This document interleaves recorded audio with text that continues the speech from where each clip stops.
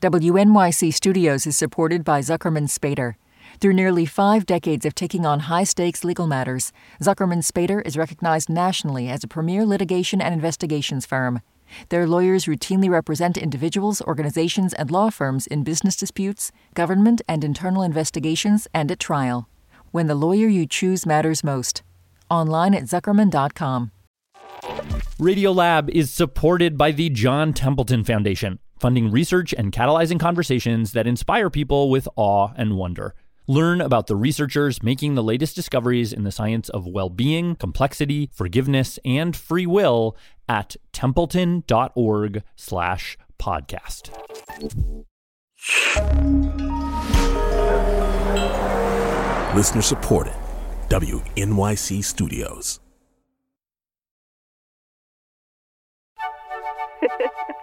Okay. You're listening to Radio Lab. Okay. On New York Public Radio. Public Radio,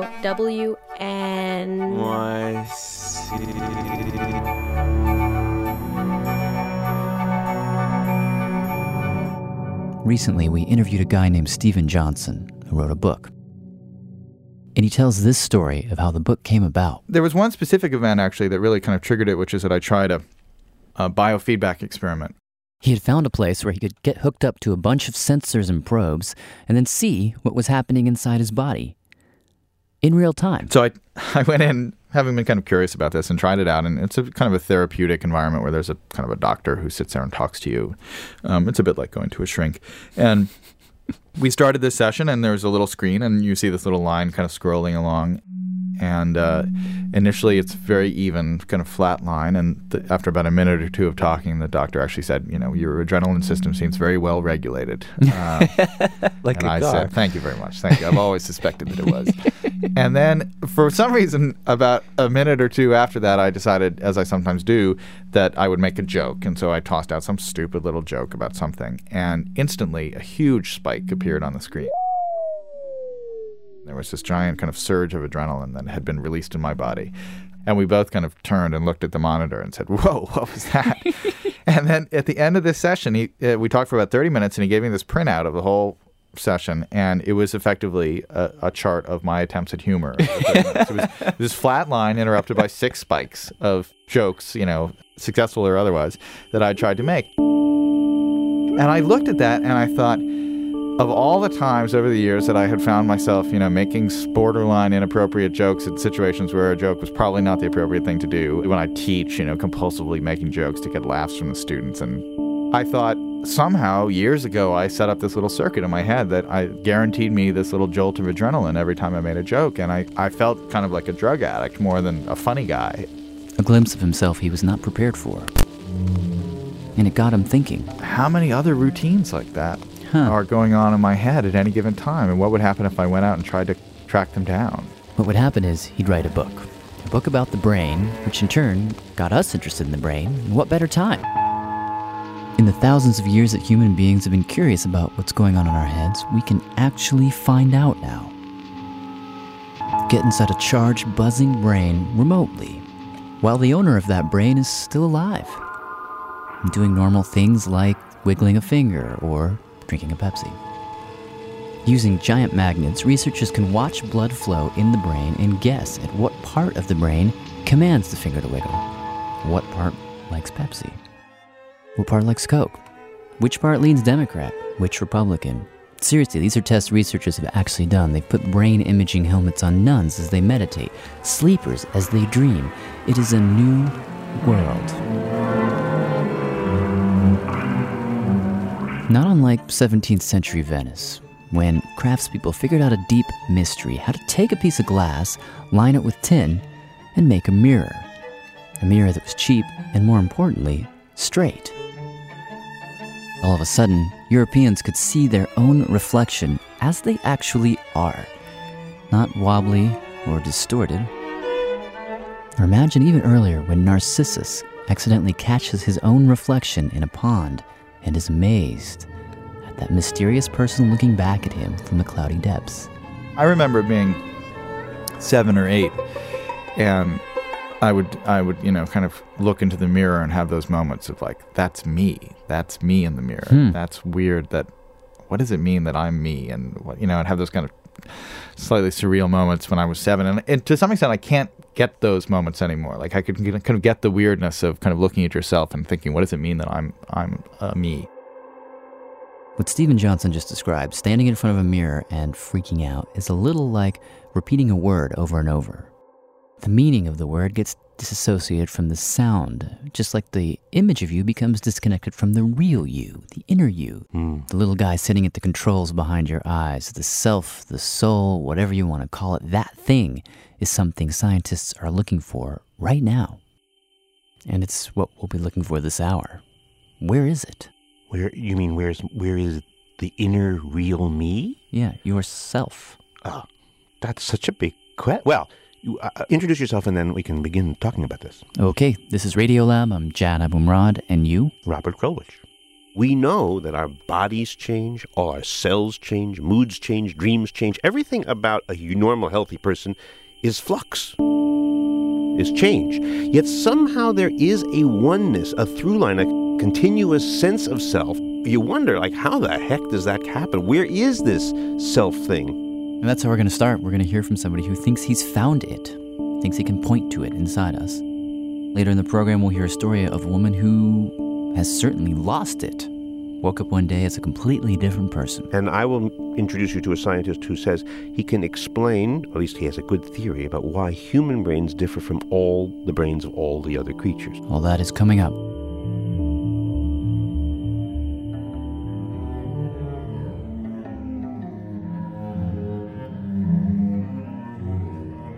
Okay, let's get things started. When you ask the basic question, where is the self? The ancients had an answer, always the same answer. Right there. That's where the center of rational thought, speech, everything is. Didn't they actually try and cut it open and see if it was living in there? Yeah, and then they found out it was a pump, so they were really disappointed. So they began to gaze upward a bit, and here's the modern prejudice. V.S. Ramachandran is one of the world's great neurologists. If you ask him where the self lies, he'll tell you without any question it lies where you'd hear this. And that is what? That is the sound of a neuron firing. It's astonishing that we've got 100 billion little wisps of jelly in your head, called neurons, and it's the activities of these neurons, the flux of ions across them, the passage of current, that is life. What we call our mental life, our thoughts, our ideas, our ambitions, our passions, our fear of death, our love life, everything, even what you think of as your own intimate self, you is the activity of these little specks of jelly. This is the greatest realization in the last 100 years. In a sense, it's obvious when stated in that manner. But not all brains can do what he just described. What makes you think that? Now, let me introduce you to Julian Keenan. He works at Montclair State University. Talked to him recently. He told me this story of many years ago. His mentor, Gordon Gallup, did an experiment. He took a bunch of chimpanzees, put them in a room with a mirror where they could see their own reflection. When he did, this is what happened. At first, they would attack the mirror. They started beating their chest and started threatening it as if the animal in the mirror was another chimpanzee. But then slowly, over the course of tens of minutes, the chimp began to say, wait a minute, this guy's doing exactly what I'm doing. Wasn't there something about them sticking their butts on the mirror, too? Yeah, there was a lot of that going on, and they would show you all the signs that they knew that was them in the mirror.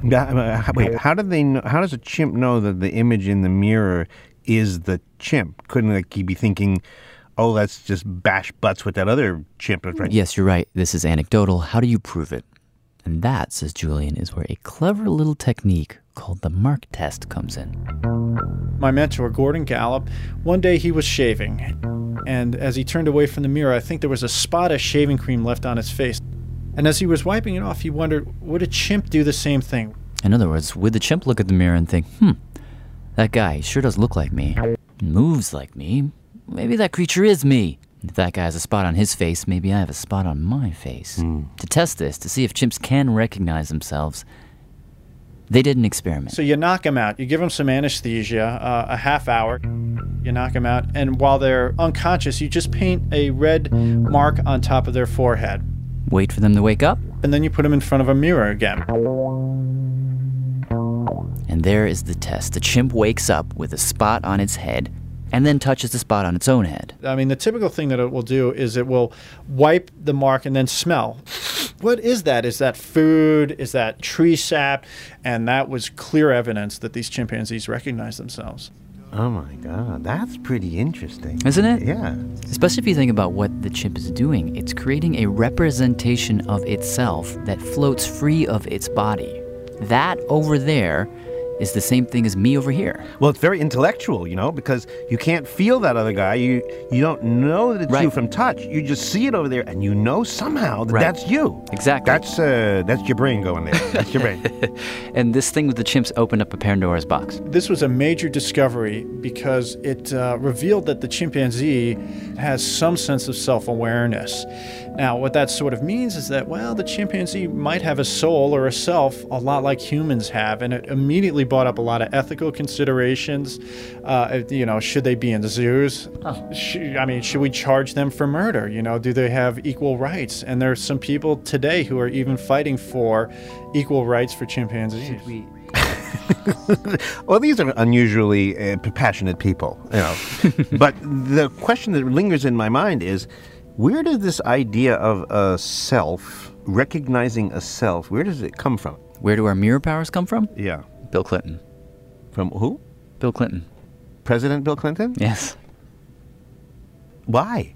I mean, it's not really Bill Clinton, but he does figure largely into an experiment that Julian Keenan did recently that tries to answer that question. Well, the sort of idea was, can we get a sort of more elegant way of testing self-recognition? We know that humans recognize their own faces, so what we came up with was this morph design, and I was at a CompUSA and saw this bargain bin $9.99 morph software, which we still use today. And with this software, Julian Keenan does the following. He takes a photo of himself and a photo of Bill Clinton he has lying around. Which we all have. I mean, I have a He's pile a big of Bill them. Clinton fan. And he digitally smooshes the two photos together, makes a morph. 50% Julian, 50% Bill. So right on top of each other. Yes, like in that Michael Jackson video. I don't know if you remember that one. The first thing he realizes when he takes a glance at this photo is that he finds it very easy to see himself in the morph. And I would always say, that looks like me. Whereas when other people see the morph, the first thing they see is Bill Clinton. Anyone else looking at that picture would say, you're out of your mind, right? That looks like Bill Clinton. Julian sees Julian, everyone else sees Bill. And what we termed that was the self-effect. There's this real affinity to see yourself in these morphs. And that's where things get interesting. He tries it out on his patients. He takes a photo of Bill Clinton. I did not have sexual relations with that woman. And a photo of a test subject, which, let's pretend for the moment, is you. I did not have sexual relations with that woman. Good. And with the computer, he morphs the two together. I did not have sexual relations with that woman. So he shows you the picture, same thing. You see more of you in the morph. Everyone else sees more of Bill in the morph. You see more of you. They see less of you. Now, the twist. Julian injects you with a special anesthesia that puts half your brain to sleep. You can safely anesthetize each hemisphere one at a time. So you can knock out the left hemisphere for about 5 minutes or knock out the right hemisphere for about 5 minutes. Now, what we did was we showed them these morphs, so a 50-50 picture. And what we found was that without the right hemisphere, they wouldn't see themselves. But when they did have their right hemisphere, they always saw themselves.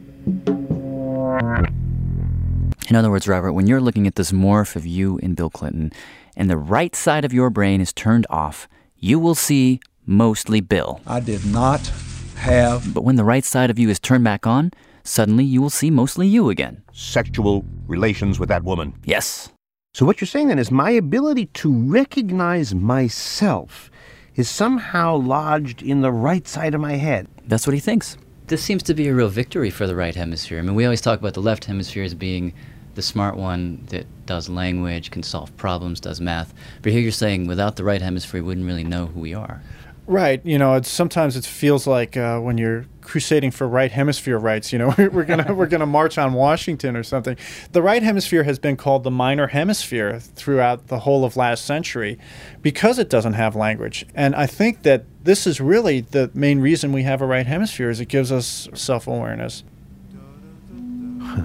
So the idea of a self, while in our brains, it turns out is from a neighborhood in our brains, if you believe this guy. Yeah, it's kind of lopsided. Over to the right? Over to the right, which, I thought myself was kind of everywhere. But pinning it down might not be as easy as Julian thinks. Especially when you hear stories like this next one about how the soul or the self can just sometimes take a walk.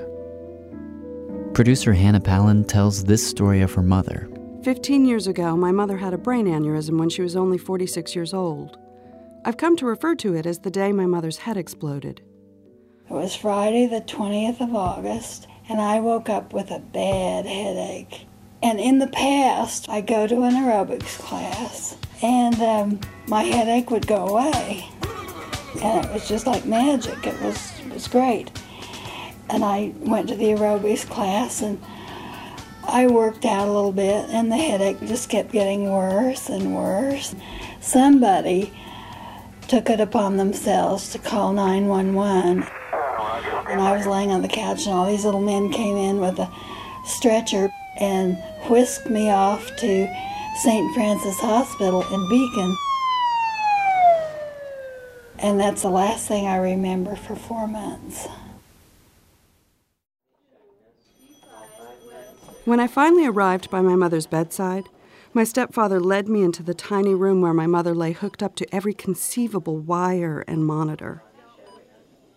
I took her hand, just to let her know that I was finally there, and she responded with a surprisingly tight squeeze. She knew her only child was there, and her spirit wanted to let me know how happy she was, but her fragile body just couldn't handle it. Every monitor in the room went crazy. Alarm bells went off. The room became this living thing, hissing and beeping, consuming my mother's lifeblood. Nurses and doctors filled the room. My mother tightened her grip on my hand, and then I fainted. The mother I grew up with died that day and was replaced by an entirely different person who just happens to have the same memories and body and family and address as my dead mother. She spent the next 3 months unconscious in intensive care. After an operation to repair her aneurysm, my mother spent 2 more months in a regular hospital room. She was able to sit up and talk a little bit and was conscious, although not exactly coherent. One day, I couldn't help but ask where she thought her spirit had gone while the rest of her lay unconscious at the Westchester Medical Center. She told me she'd been in Vietnam. Well, I remember that I was a little old man in Vietnam, and I grew vegetables. It had something to do with reincarnation, I think.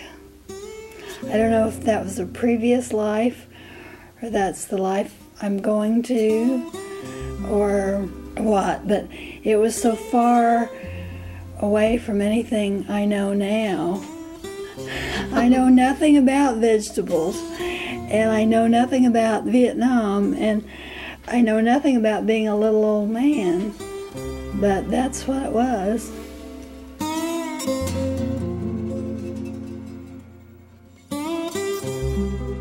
When Christmas came around, my mother was moved to a rehab facility, but she was still just the shell of a person. She could barely talk, she was using a walker, she needed help going to the bathroom. She still had a feeding tube coming out of her stomach. I had to learn to walk again. I had to learn to climb stairs. It was a real weird sensation being 46 years old and having to learn to walk again. After 7 months, my mother was released from the hospital, and I returned to Chicago to pick up my life where I left off. When I returned home, I found myself grieving and feeling really guilty about it. I mean, my mother was still alive. I was supposed to be happy, but I just kept feeling like she was gone forever. So I ordered myself to have patience, to wait it out. I was her daughter. She needed me. And then slowly, very slowly, this other person began to emerge. Oh, I know what we can do. We'll sing, Hannah. Okay, ready? Bum, bum, bum, goodbye, my Coney Island baby. Hello, my own true love. That's my mother and I singing together. My mother never used to sing. Now, she'll erupt into song at the mere hint of an attentive audience. And then she got a tattoo above her left knee, a little red heart on a green stem. She's addicted to Wendy's hamburgers and even sings a little song about how much she loves going there. Wendy's, I love Wendy's. Come with me. I tell myself my mother wasn't always like this. My mother used to be very proper, very meticulous, very aware of social conventions. The ones that usually discourage people from wearing Groucho Marx glasses while singing Hey Good Lookin' in the middle of an airport. I used to be very perfectionist-oriented. Now, if things are perfect, that's nice. If they're not so perfect, it's okay. It's all just okay. Yeah, everything is okay. I love sex now. I wasn't too crazy about it before. I don't know what the difference is, but I'm just more open to that kind of thing now. You also like to sing now. Oh, yes, I love to sing. I don't remember you singing before. No. There's something about that experience that was very freeing. My mother's illness, like a death or an accident, was one of those moments when time stops. When normal disappears, when you marvel that everyone else in the world can still laugh and go to the movies and complain about the weather. That's an explosion. In those moments, you can see life happen. It has clarity and meaning and purpose in the midst of its horror and pain. But then those moments pass, and you're consumed by the trivia of daily life once again. Sometimes, when I'm overwhelmed by the task of making my way through the world, I try to focus on the fact that the electric bill does not matter. The idiot driver glued to their cell phone does not matter. The mind-numbing day job truly does not matter. But welcoming the strange and the different, being open and available for my husband, my friends, my family, experiencing love and laughter as often as possible, that's what matters. Because it can all be taken away in one brilliant flash.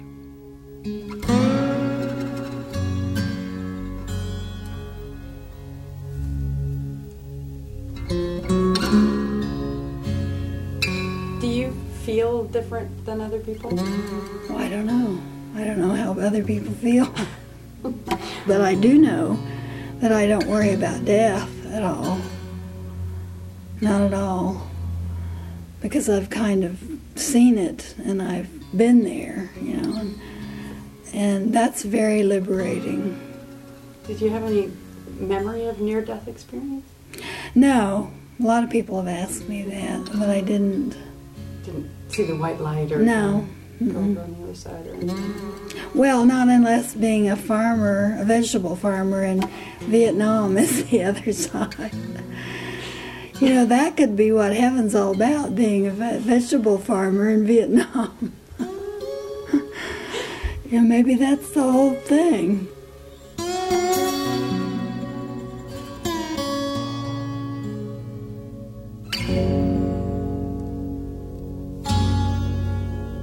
That's producer Hannah Palin with a story she calls The Day My Mother's Head Exploded. Thanks to Jack Straw Productions for helping her tell that story. I've never heard a version of heaven quite like that. Isn't it amazing? I'm trying to think, like, where my heaven, I don't know. Like, last night in my dreams, actually, I was in a cafeteria with a lot of writers, all of them wearing wire-rimmed glasses. Did it feel like heaven to you? It felt good. Before we go to break, I played the story you just heard for a neuropsychologist in the UK. His name is Paul Brox, wrote an incredible book called Into the Silent Land. And he said an interesting thing to me. We are all just a car crash or a slip away from being a different person. That's right. And that's precisely how I felt the very first time I went into one of these neurological rehabilitation centres. I suddenly felt very fragile, that in an instant we can be completely transformed.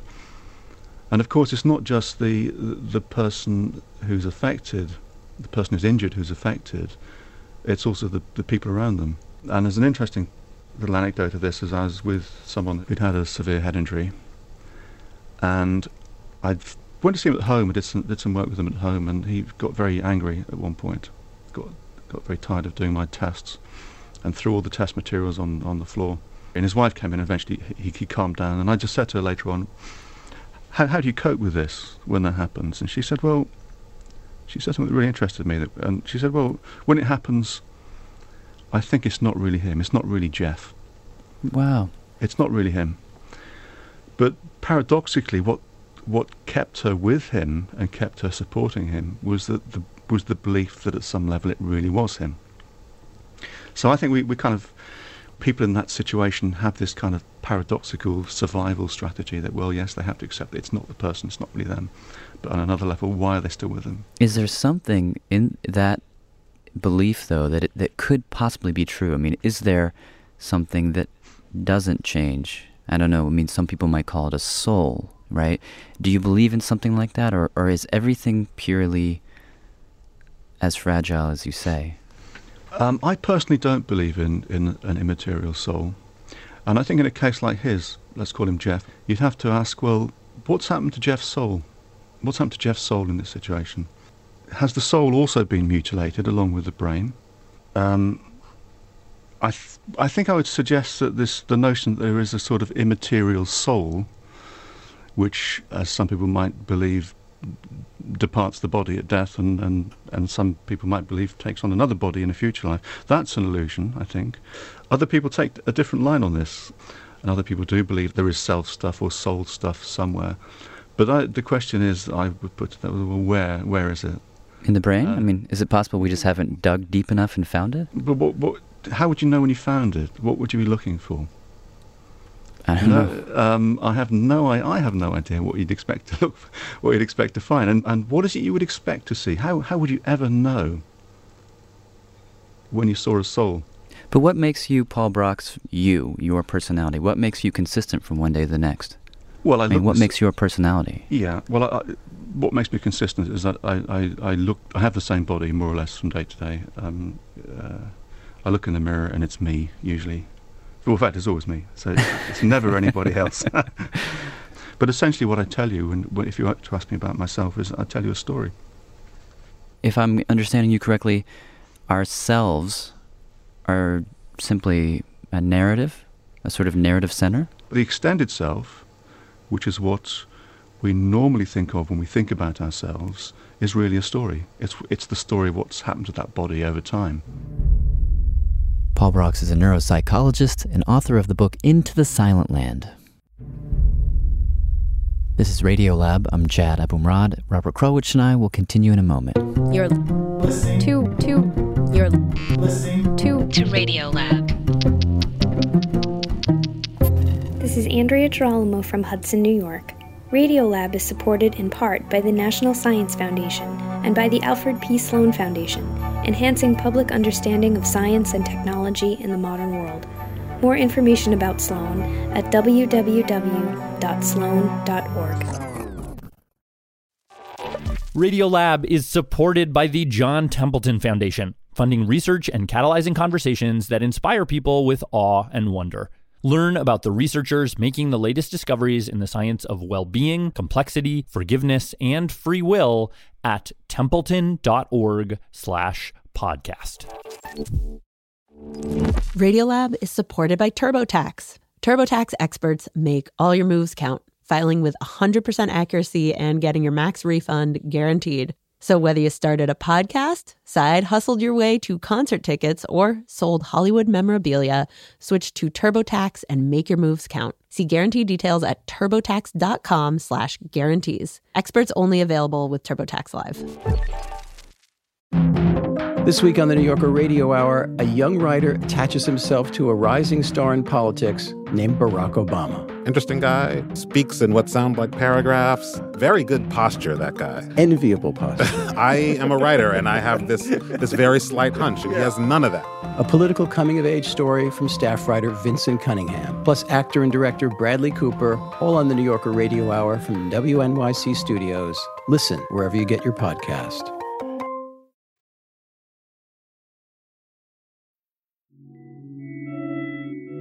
I'm Jad Abumrad. Today on Radiolab, Robert Krulwich and I are tackling a question which is very big in neuroscience at the moment. What makes you you? Sounds actually like A childlike question, and it is, except no one really knows the answer. Before the station ID, we heard one scientist's theory that the self, or the mind, or even the soul, is nothing but a story the brain tells itself. Listening to, what was the name of that guy? Paul Broks. Paul Broks. The notion that what you are, what a self is just a story you tell, has some scientific authority behind it. Does it? Because I actually didn't exactly know what he's talking about. Well, V.S. Ramachandran, who's a world-famous neurologist, also believes that what is peculiarly human about us is our ability to construct stories. And he says this ability is new, or relatively new. It happened at a particular moment in time, and he thinks he knows about when. Maybe 200,000 years ago, 500,000 years ago, something absolutely astonishing happened. What? The evolution of introspective consciousness and the evolution of the self. The evolution of introspective consciousness. What does that mean? Well, let's do this simply and back up for a minute. Uh-huh. There are different sets of creatures in the world. There are dumb ones, there are smarter ones, and then there's us. Okay. So let's just choose, say, a worm for our dumb candidate. Imagine you're a worm, you're crawling through the ground like worms like to do, and you bump into a pebble. Now, here's what a worm doesn't do. A worm doesn't think, dang, I can't seem to move this pebble. Uh-huh. Because a worm doesn't have a brain big enough or a nervous system strong enough to support the idea of, dang, me, pebble. Certainly not dang. There's no... I'm not a worm.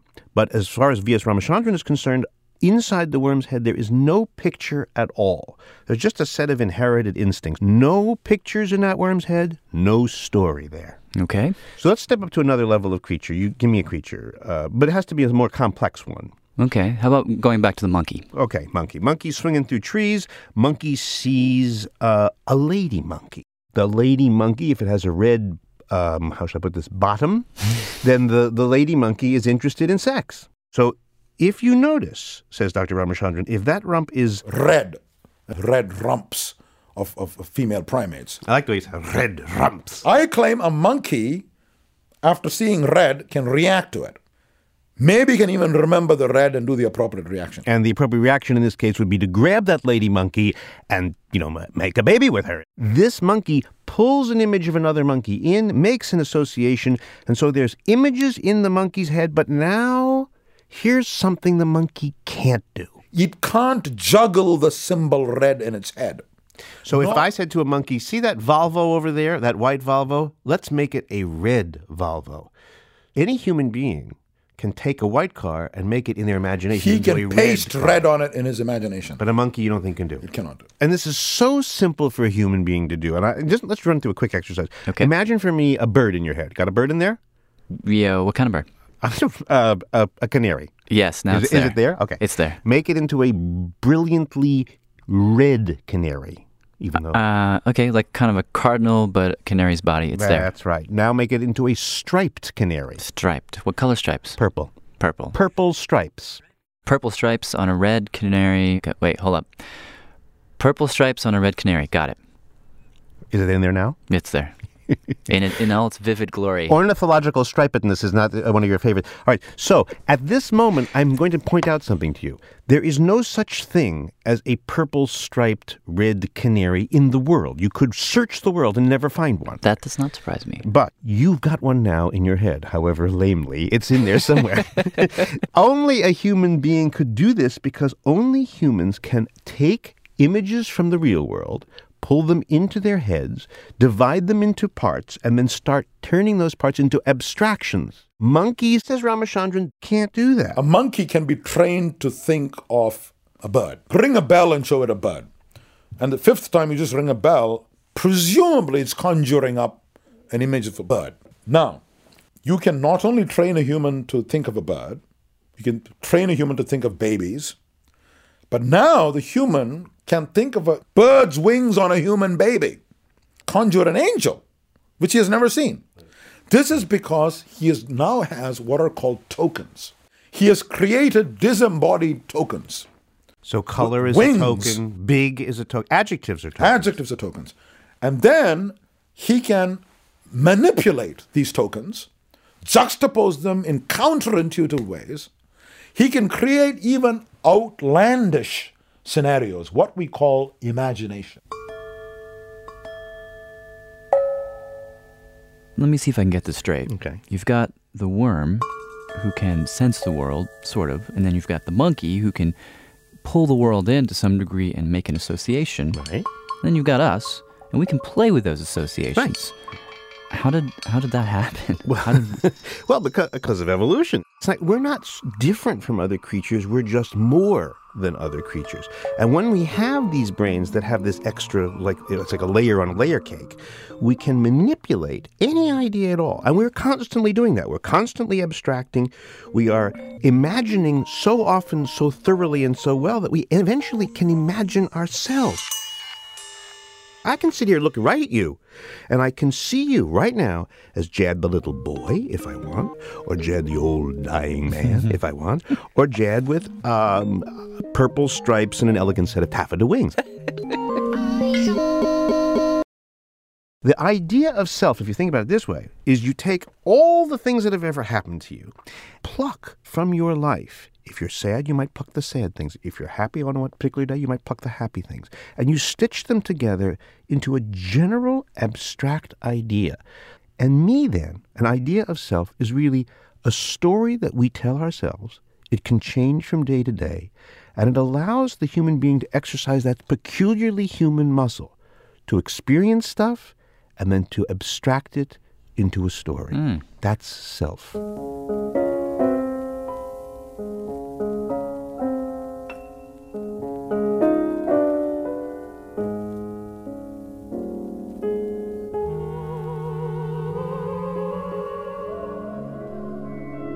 This is Radiolab, Jad here with Robert Krulwich. So this makes more sense to me now, I think.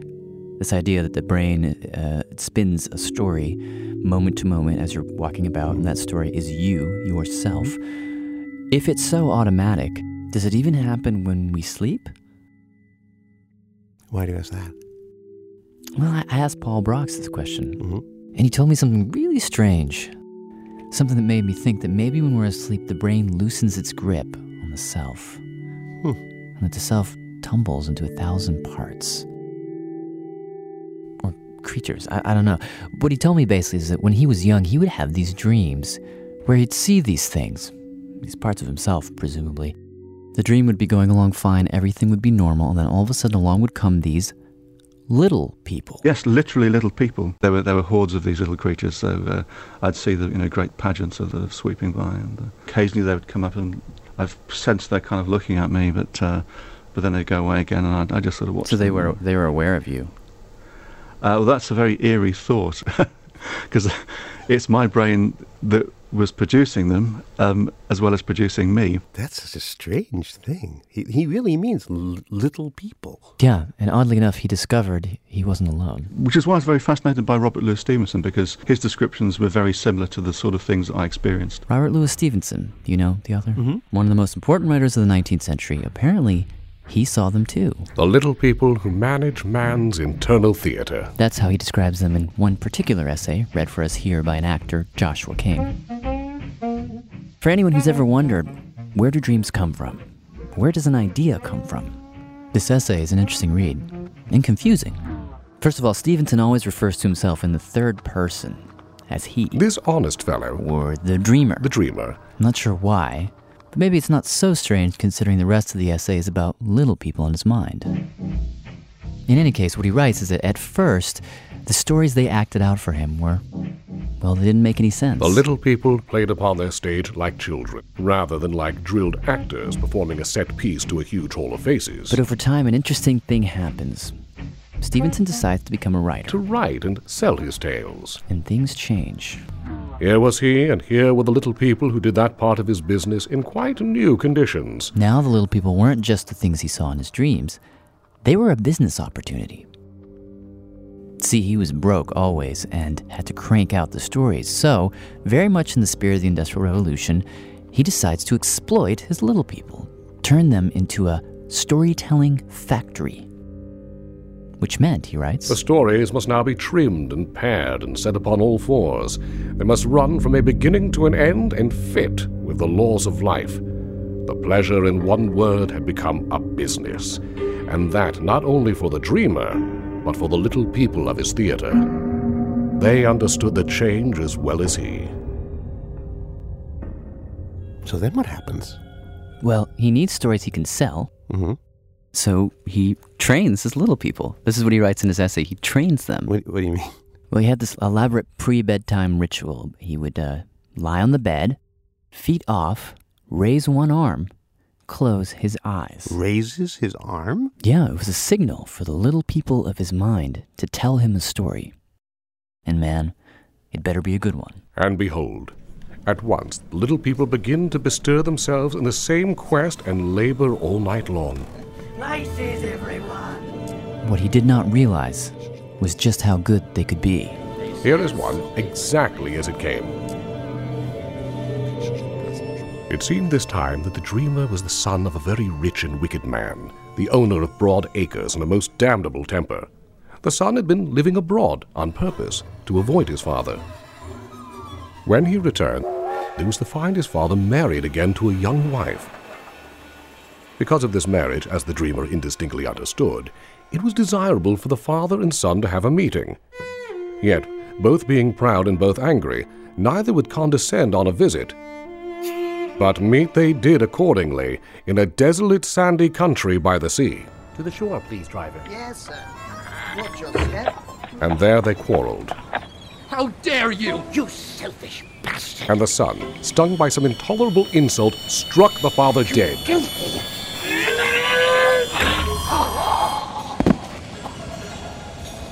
No suspicion was aroused. The dead man was found and buried. The dreamer succeeded to the broad estates. Chain to the rigging! To the rigging! Oh, the lantern set! And found himself installed under the same roof with his father's widow. Good evening. Madam? Will you join me for supper? Oh, thank you. These two lived very much alone, as people may after a bereavement, sat down to the table together, shared long evenings, Brandy? Yes, please. and grew daily better friends. Oh, the West Garden is so lovely this time of year. Has that old plum tree gone to flower already? Oh, yes. Do you recall it? Yes. I used to climb it as a boy. Oh, really? Did your father teach you how to climb trees? No, he didn't. Until it seemed to him suddenly that she was prying about dangerous matters, that she had conceived a notion of his guilt, that she watched him and tried him with questions. So they lived at cross purposes, a life full of broken dialogue, challenging glances, and suppressed passion. Until one day, he saw the woman slipping from the house in a veil. To the station, please. Yes, ma'am.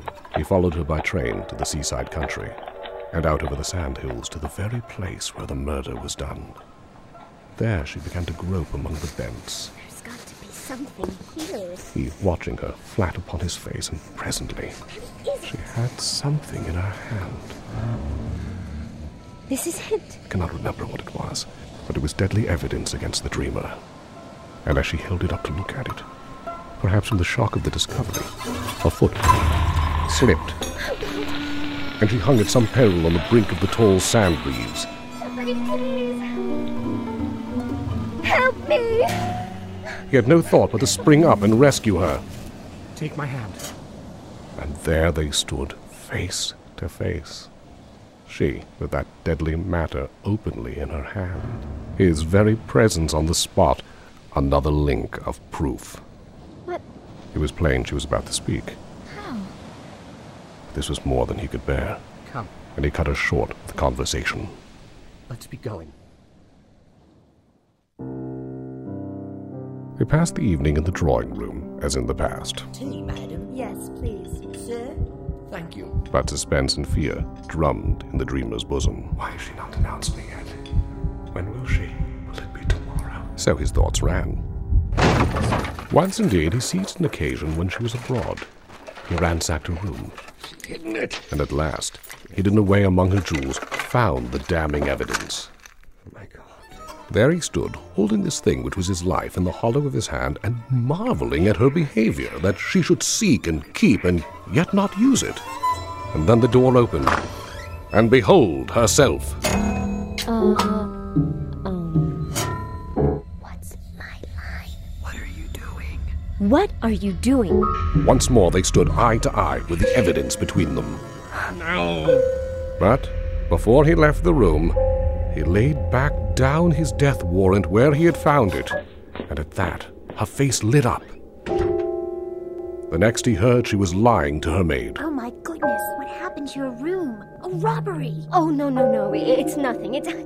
I'm embarrassed, really. I thought I'd lost something, you see, and I was looking everywhere. Flesh and blood could bear the strain no longer, and I think it was the next morning, though chronology is always hazy in the theater of the mind, that he burst from his reserve. Bacon, sir. No, thank you. Your tea, madam. Please. Sugar? Please. That will be all.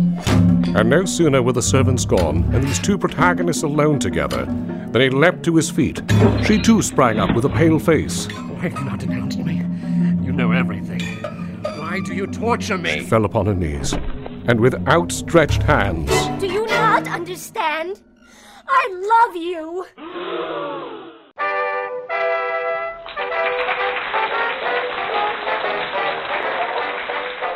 Hereupon, with a pang of wonder and mercantile delight, the dreamer awoke. But his mercantile delight was not of long endurance, as it became plain that in this spirited tale there were unmarketable elements. Ultimately, Robert Louis Stevenson found the story unusable, and he couldn't sell it. But there's a deeper question here, a question of authorship. Let's think about it in more modern terms. When you see a movie and the lights go down, you settle in. From one moment to the next, you, the viewer, have no idea what's going to happen. You scream at the scary parts, laugh at the jokes, cry during the sad scenes. You're taken on a ride. But in order for you to have that experience, someone needed to write the movie, someone needed to direct it, someone other than you. How is it when we dream that we do all three at the same time? We write, direct, and watch the film as if we've never seen it before. The little people are substantive inventors and performers. To the end, they had kept their secret. The dreamer had no guess whatever at the motive of the woman, the hinge of the whole well-invented plot, until the instant of the dramatic revelation. It was not his tale. It was the little people's. I am awake now, and I know this trade, and yet I cannot better it. The more I think of it, the more I am moved to press upon the world my question. Who are the little people? It was almost like watching a video. You could sort of go up and inspect their activities, scrutinize their activities very closely. That's how neurologist Paul Broks describes his little people dreams. And it kind of fascinated me that this was part of me, part of my brain activity, but not me. So which part of my brain activity is me? And if it seems there's a bit of a Jekyll and Hyde quality to the mystery of the little people, that is no coincidence. On another night, our dreamer, Robert Louis Stevenson, once again captivated by the little people, screams so loudly his wife wakes him. Robert, darling, wake up! What's wrong? He was not pleased. Damn it, woman, I had been dreaming a fine bogey tale. But he did manage to remember a few things from the dream. One, a scene at the window. Then, a man pursued for a crime. And that man takes a potion and undergoes a transformation. That man's name, of course, would become Mr. Hyde, and our dreamer, Robert Louis Stevenson, the author of that classic tale of a divided self.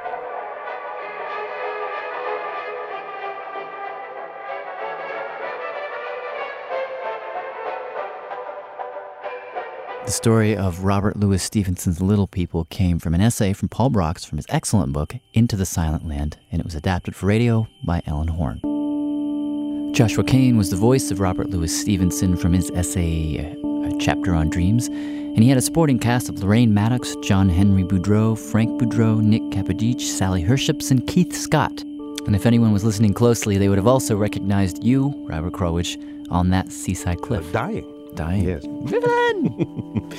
Here's the thing. What is hard to recognize if you take a look into somebody's brain and you ask the question, which we've been asking this whole hour, like, who's there, or where is the author, or where am I?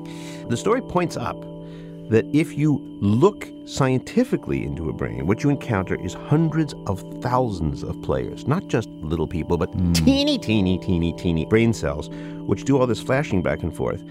If you were to go to any one of those cells and say, so, Are you the author of Jekyll and Hyde? The cell would just go... Right. The vocabulary of a neuron is just on or off. It is only in the group that you can see the electrical outline of a thought, or ultimately of a self. While you think of yourself as a one, even the thought, I am a one, springs from 100 million cells connecting through 1 trillion synapses, and that all of this multiple activity paradoxically creates the you of this moment. You are always plural. And that's especially true in the story we have coming up for you in 60 seconds. This is Radiolab. I'm Jad Abumrad. Robert Krulwich and I will continue in a moment. You're listening to Radiolab on New York Public Radio. Public Radio, WNYC.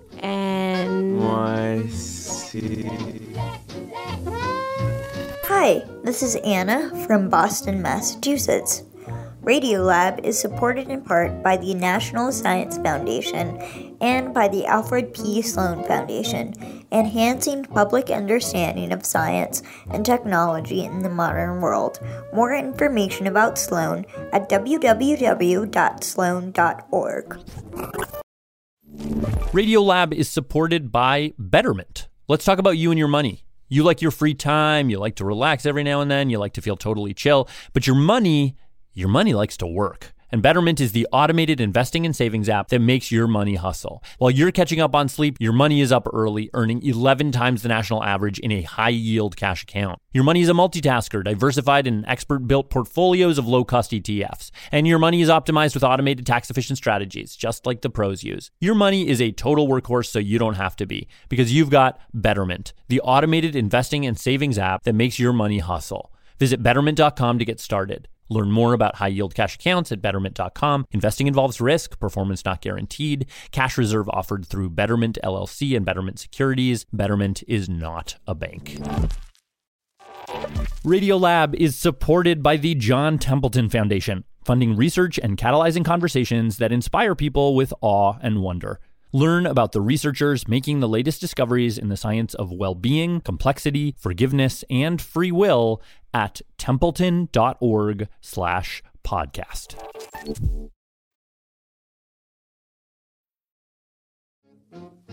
Jad here with Robert Krulwich. Today on Radiolab, an hour on the self. How it is that out of 1 trillion chattering neurons in your brain arises the greatest illusion of all, that you are one thing, one self.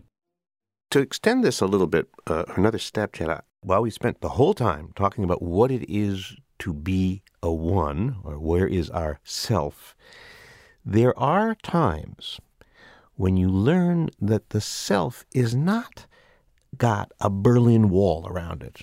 We are porous. Our borders are full of leaks. Robert Sapolsky is a biologist. He studies baboons in East Africa. He wrote an essay, which I read, and the essay is the story of his dad. Robert has a dad, like we all do. This dad suffered from a condition that resembles Alzheimer's. So his father was forgetting things, what decade it was, where he was. But he was also beginning to melt into the sun. The dad was beginning to tell stories that were really the son's stories.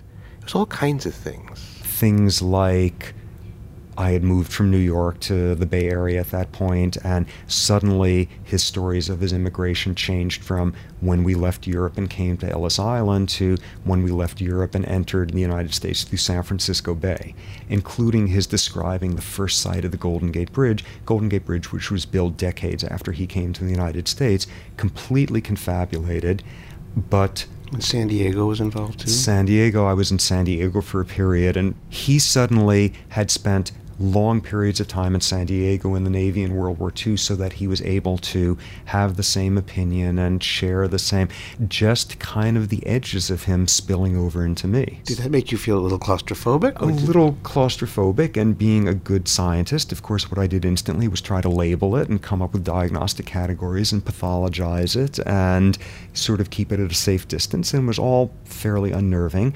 And what this particular essay was about that I had written was, amid all of that sort of confident pathologizing, it was only after he died that I suddenly found myself doing the same in return.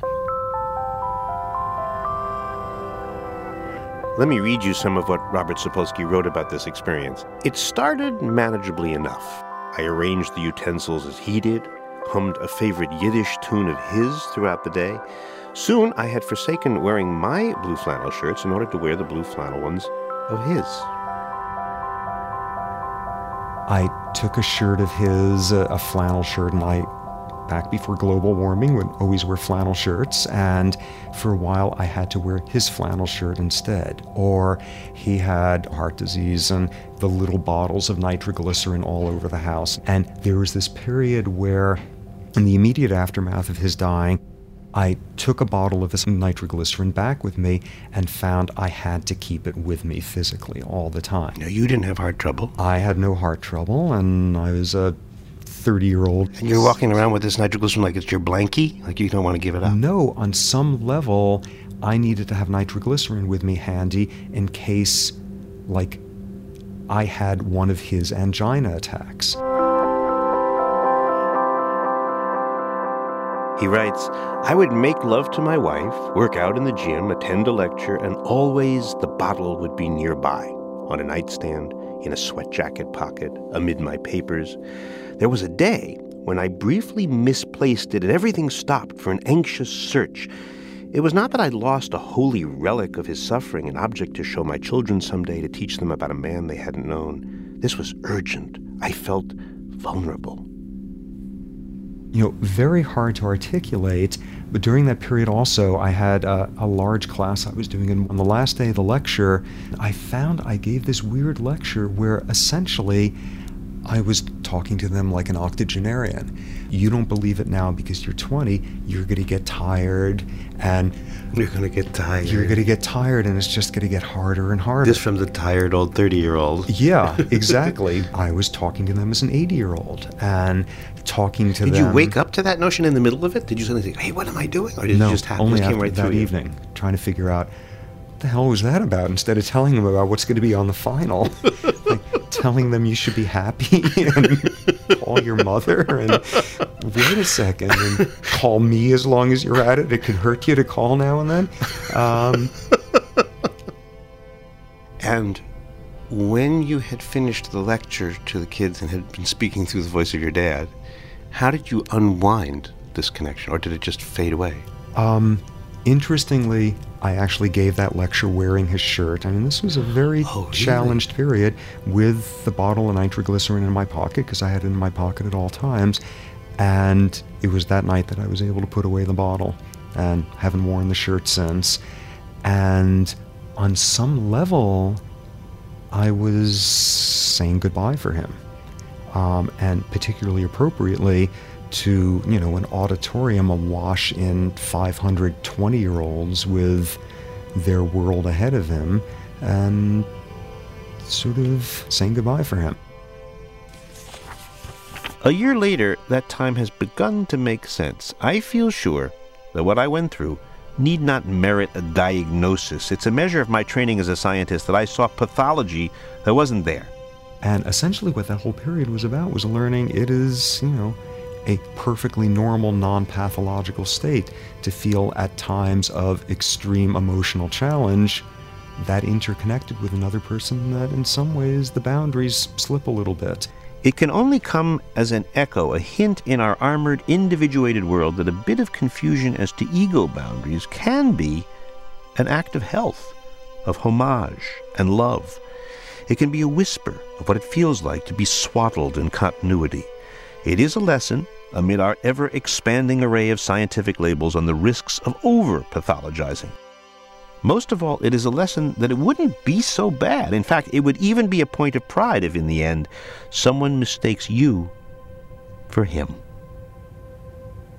My just postscript questions is, did you ever say to your dad when he was ill, you didn't come to San Francisco? Did you ever, correct him? Not a chance.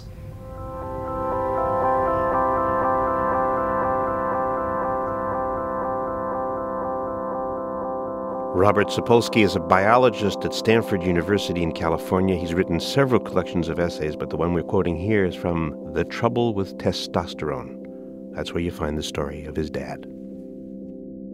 For more information on that or anything else you heard tonight, check our website, radiolab.org. And while you're there, communicate with us. Radiolab@wnyc.org is the address. Chad here. Robert and I are signing off now, but we will catch you next time. This show was produced by Jad Aboumrad and Ellen Horn, with help from Brenda Farrell, Sally Herships, Rob Krieger, Amy O'Leary, David Martin, Michael Shelley, and Robert Krulwich. Special thanks to Kara McCormick, Paul Brooks, and Elena Park. And special thanks to me, too, Nikki Palin. Thanks for listening. Okay, bye-bye. Radiolab is supported by the John Templeton Foundation, funding research and catalyzing conversations that inspire people with awe and wonder. Learn about the researchers making the latest discoveries in the science of well-being, complexity, forgiveness, and free will at templeton.org/podcast.